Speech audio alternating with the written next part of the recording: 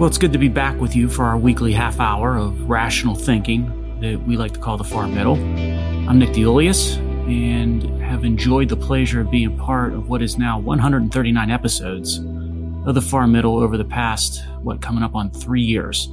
Still hard to believe, but still so much fun. Now, we have to recognize MLK Day this week, one of the Far Middle's North Stars, that is, with Martin Luther King. Now, King was one of the most noted practitioners of nonviolence and civil disobedience, with emphasis on the civil, right? But most people don't appreciate what that truly meant back in the 1960s during the height of the civil rights movement.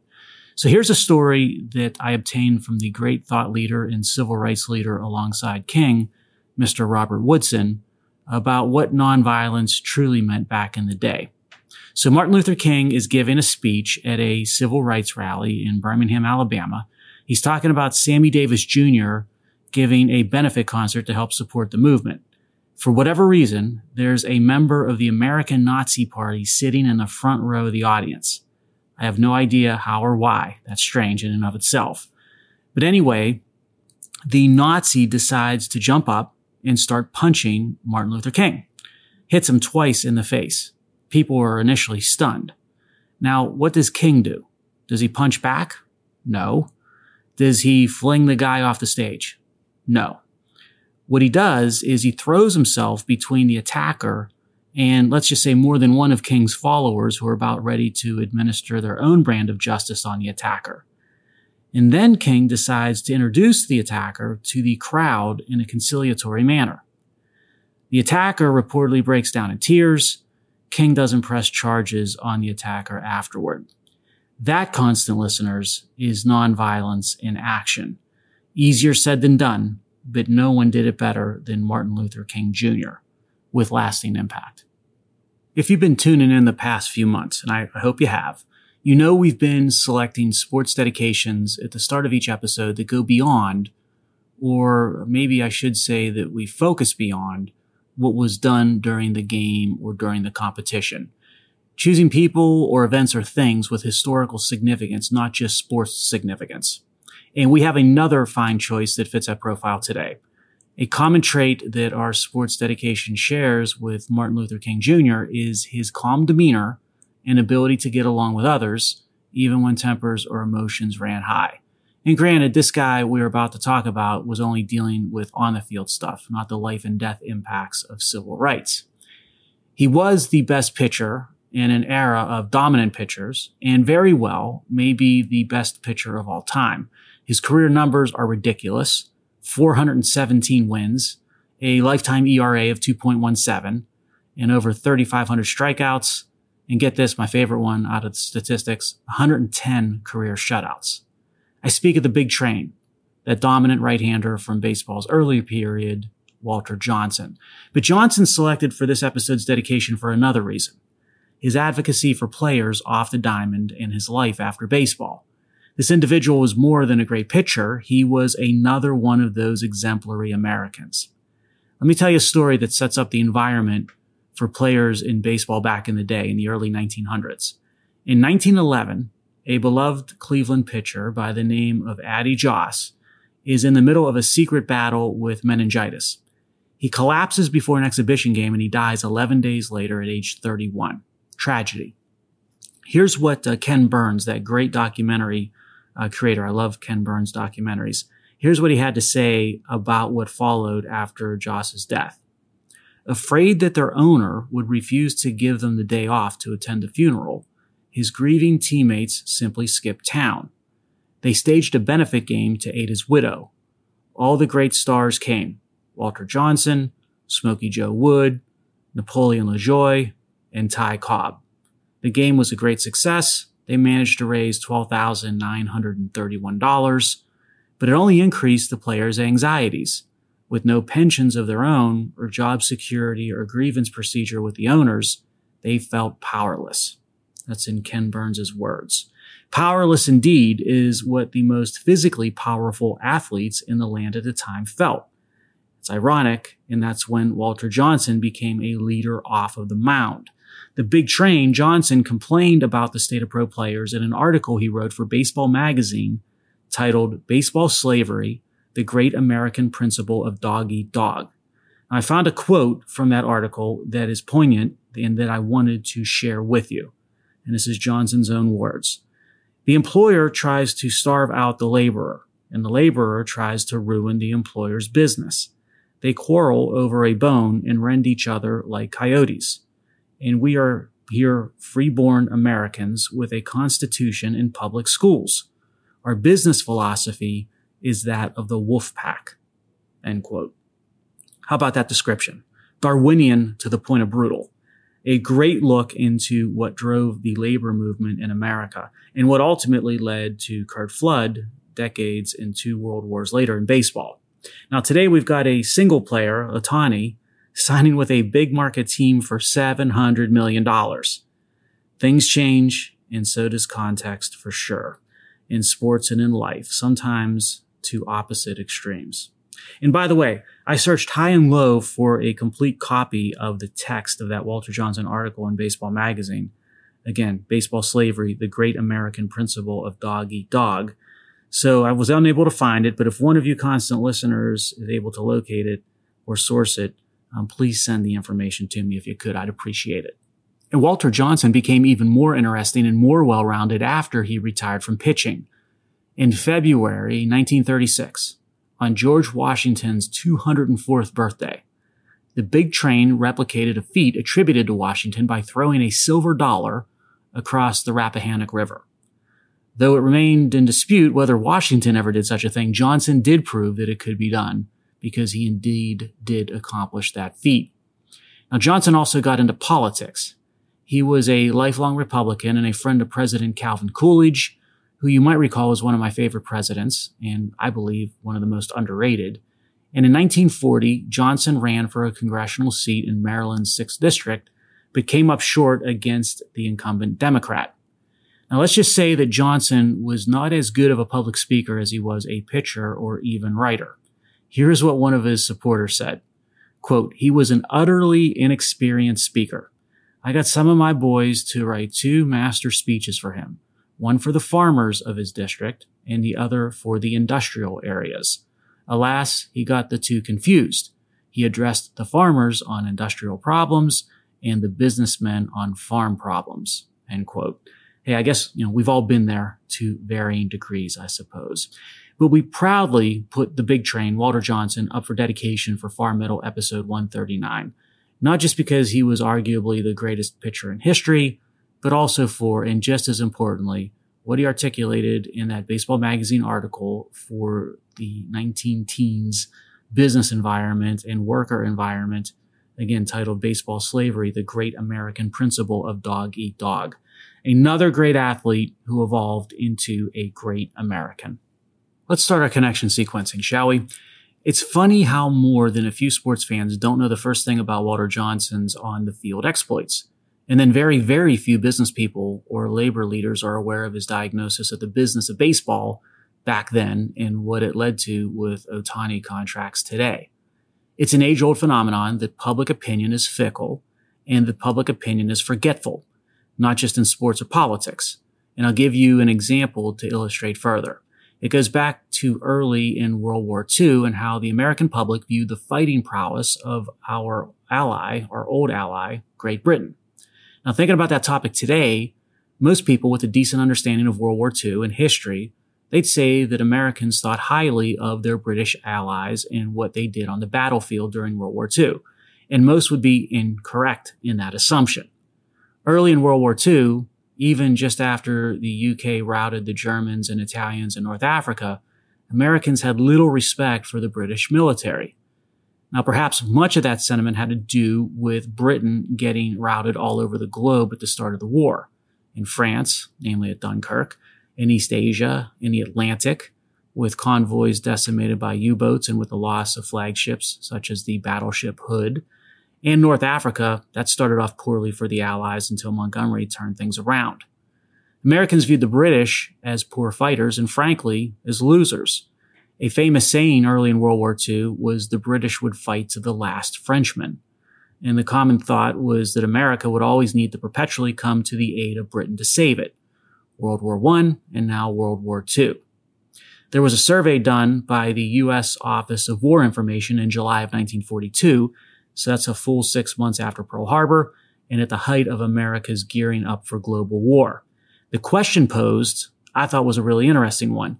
Which nation was trying the hardest to win the war for the Allies? And here were the tallied responses. 37% said, not shockingly, the United States. Yay for the home team. 30% said Russia. And I guess you can't blame them at the time for answering such when you consider what Mother Russia sacrificed in the Second World War. 14% said China.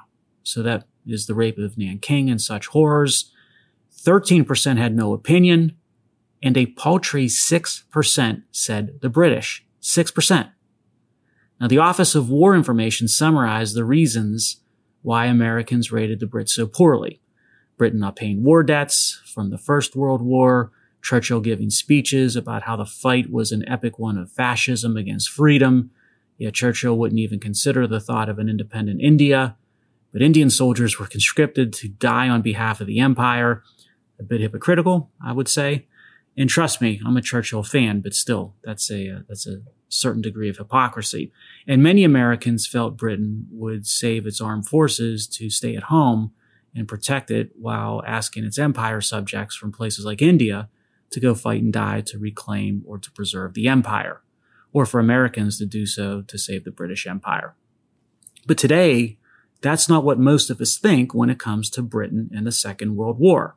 We think of the Battle of Britain, with the brave, overwhelmed Spitfires and dogfight after dogfight, of Churchill's inspiring speeches, standing bravely alone against the fascist onslaught, General Montgomery, and turning the tide in North Africa against Rommel. Heck, you read most military books, and the impression you get is Britain tried the hardest outside of the Soviets, and that they fought the longest, and they were the most effective despite having very limited resources compared to America and the Soviets. It's a very different impression in America about our ally than what it was at the start of World War II. Let's back up even further in time for our next connection. Go in reverse from World War II back to just prior to World War I. It's back when Walter Johnson was hurling strikes. The United States enjoyed the most productive economy, not just in the world at that moment, but also in the entire history of the world to that point. There's a historian, John Milton Cooper, who superbly summarized how America was situated around the turn of the century, circa 1900. So give a listen to what he wrote. American commerce, transportation, industry, and agriculture were wonders of the world. By almost any measure of economic performance, the United States excelled. Steel production in 1900 amounted to over 10 million tons, more than a third higher than Germany's, the closest competitor. Railroad trackage stretched to 167,000 miles, or one-third of the world's total. Per capita income was estimated at $569, far above the nearest rival, Britain. Literacy rates stood at nearly 90% of the populace. The country had over 2,200 newspapers and nearly 1,000 colleges and universities, with a combined student body of nearly 240,000. That's from the writings of John Milton Cooper. But it gets better, because the federal government was minimal during this era. There was no income tax until 1913, when it was institutionalized by constitutional amendment. And most citizens of America, most Americans, they gave little, if any, thought to the federal government. Government left the individual alone so that he, and back then it was almost definitely a he, could go achieve and do. And by the way, that historian that I quoted from, John Milton Cooper, is an American historian and author who specializes in late 19th and early 20th century American political and diplomatic history, with a particular specialty on presidential history. His 2009 biography of Woodrow Wilson was a finalist for the Pulitzer Prize, and more than a few historians label him as the world's greatest authority on Woodrow Wilson. I'd love to pick his brain on Woodrow Wilson, who I consider to be one of the worst performing presidents in our nation's history. And if you want to know why, read Precipice for a full explanation. But suffice to say that this podcast here, I can credit Wilson with creating the deep state, as in deeply entrenched in voracious government with all of its bureaucracy and regulations. Also, he was a naive globalist with his failed League of Nations experiment, which fails to this day, by the way, with its current version in the form of the UN. And those things alone, that might be plenty enough in my book to put you on the you-know-what list of presidents. But here's the coolest note about Mr. John Milton Cooper, the world's leading expert on all things Woodrow Wilson. Guess what high school he attended when growing up in Washington, D.C.? That's right, Woodrow Wilson Senior High. Freaky, or at a minimum, one hell of a coincidence. Brought to you by the Far Middle, of course. And speaking of those newspapers and how prevalent they were back around 1900, let's contrast that with a connection to the plight of journalism today, both economically and morally. The economic ruination and moral ruination of the profession of journalism, they go hand in hand. The moral bankrupting drove and caused the economic bankrupting in that profession and industry, which is counter to what experts tell us. They say what drove journalism to its sad current state was technology, social media, bloggers, fake news, yada, yada, yada. And for sure, those things are challenges and they didn't help the overall position of journalism, but they are not the root cause of its demise today. The root cause was excellently summarized by James Bennett in The Economist recently. Look his article up if you get a chance. It's a great read. Bennett in The Economist. December 14th of last year, I believe, was the date of publication.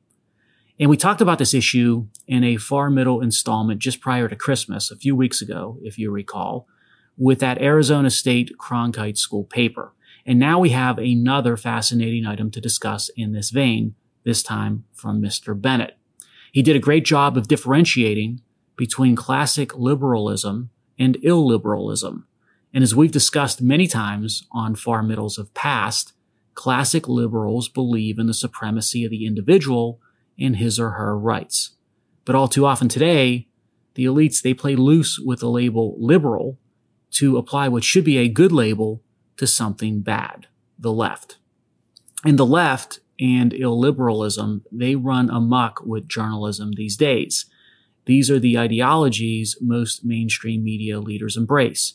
Reporters used to be all in with classic liberalism and all that comes with it, including true freedom of speech and all individual rights. But today, the illiberal reporting pool and their leftist leanings, they're doing the opposite. Group rights matter more than individual rights.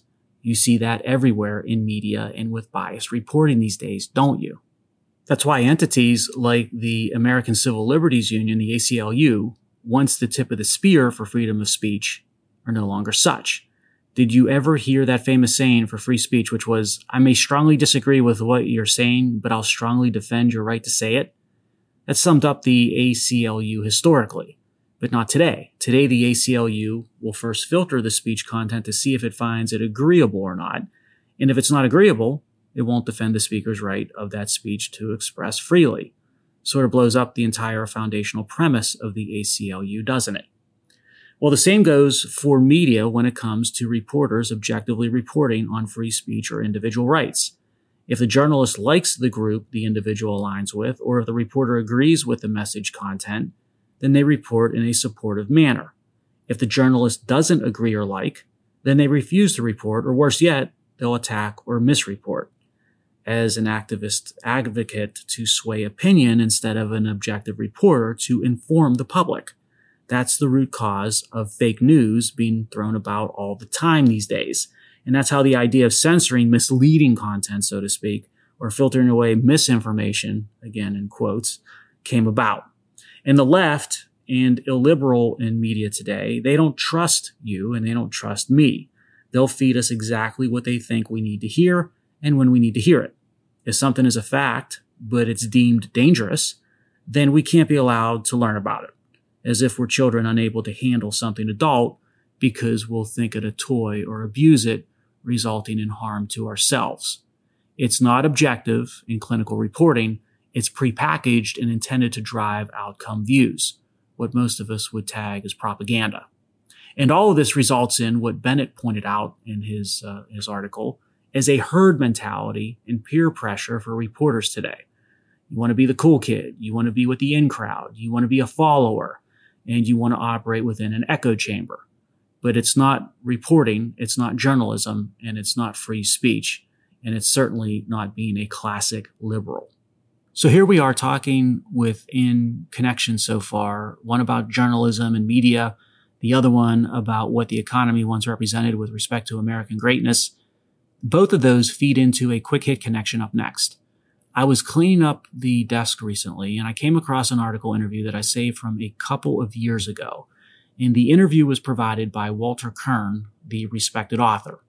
And one of his areas of interest and expertise is exploring what he sees as one of the oldest political fissures known to mankind, the cultural divide between city and country, or urban and rural. And on the related divide also between coastal elites and flyover middle class. Now that divide, or pair of divides if you want to add the second pairing, is often catalyzed by media and journalists. And it has transformed policy and our economy. It's created value appropriation and wealth transfer from one side to the other, from rural to urban, from country to city, or from flyover country to coastal elite enclaves. And Kirn has crystallized a way to assess this issue. In the interview that he gave from late 2021, he put forth the concept that Wall Street in DC, they extract all kinds of things, wealth and energy and food, from the looked down upon regions in flyover country. Now, what are the things that Wall Street or DC or the coastal megacities give back in exchange? Their contempt, their disdain, and their arrogance. Now, how do they deliver those things back to middle America? Through media. Just watch the news, as Kirn points out, or just go browse the web or click on a mainstream news article. What you'll come across sooner rather than later is a putting down of flyover country, or of the rural, or of the blue collar, as backward thinking, as obsolete, as out of touch, as uneducated or uninformed. And he also points out another way that my corner of the world, in places like Western Pennsylvania, they get stereotyped, that we're all huddling around in secret meetings in basements or bars and plotting our next move to overthrow government. He points out that's laughable and opposite what we're actually doing. We're working, we're taking care of our homes, we're raising our kids, and we're supporting our community and region. If that's wrong, I don't want to be right. The Trump win in 2016, that didn't help this phenomenon. It made it much worse, and it stays with us today, well into the Biden presidency. Heck, it is essentially the Biden platform for re-election when you think about it. And to be fair, it goes both ways. Certainly a minority of outlets, but very visible and vocal ones, they're more than happy to play the opposite role and vilify everything East or West Coast related. Media has become a wedge creator and wedge preserver in America today. Now, you know who would be troubled by that wedge that exists today in America? Our next and final connection, where we wish a very happy birthday today, January 17, to Benjamin Franklin, born in 1706, born in Boston, not Philly, where he ended up, and he lived into his 80s, which of course was rare for that time. He was the first American polymath. Now, what's that? A polymath is an individual whose knowledge spans a substantial number of subjects, and that person can draw on complex bodies of knowledge to solve specific problems. I mean, how many people do you know that could be described as all of the following? A writer, scientist, inventor, statesman, diplomat, printer, publisher, and a political philosopher. The guy was one of the founding fathers, one of the drafters and signers of the Declaration of Independence, and the first postmaster general. And he was a journalist. And he ties thus into one of our connections for this episode at a time when journalists, they practiced their profession nobly. At age 23, he was already publishing newspapers. It's where he first made his money, along with his Poor Richard's Almanac. And by the way, he didn't publish Poor Richard's under his own name. Franklin used a pseudonym. Do you know which name he chose? Richard Saunders. There's so much to admire about the man. We could spend weeks running through that list. But one of my favorites was his plan to cultivate his character by 13 virtues. Now get this, he developed these 13 virtues at age 20. What were you doing at age 20? Honestly, I was doing my best to violate many of Franklin's 13 virtues. But anyway, you can easily find the 13 virtues and their definitions online. Most of them are common sense. Like example would be temperance, eat not to dullness, drink not to elevation. Again, that's common sense, maybe easier said than done at times. And probably the virtue that I do the best on myself is order, which is defined as letting all your things have their places, letting each part of your business have its time. I guess I'm a little anal retentive. The most challenging for me is probably tranquility, as defined as being not disturbed at trifles or at accidents common or unavoidable. I tend to be bothered quite easily, as you can probably tell by now. And what are your best and what are your most challenging of the 13 virtues to follow? I found out Franklin did not try to work on them all at once. Instead, he worked on one and only one each week. He admitted he fell short of them many times, but he also believed the process of chasing them made him a better person and helped him achieve not only success, but also happiness. In his autobiography, Franklin devoted more pages to this plan than to any other single point. And he wrote, quote, "I hope, therefore, that some of my descendants may follow the example and reap the benefit," end quote. I suppose as Americans, we are in more ways than one a descendant of Franklin's. So until next week, pick one of those 13 virtues and do your best to adhere to what it preaches and reap the benefit from it. See you in a week, virtuous listeners.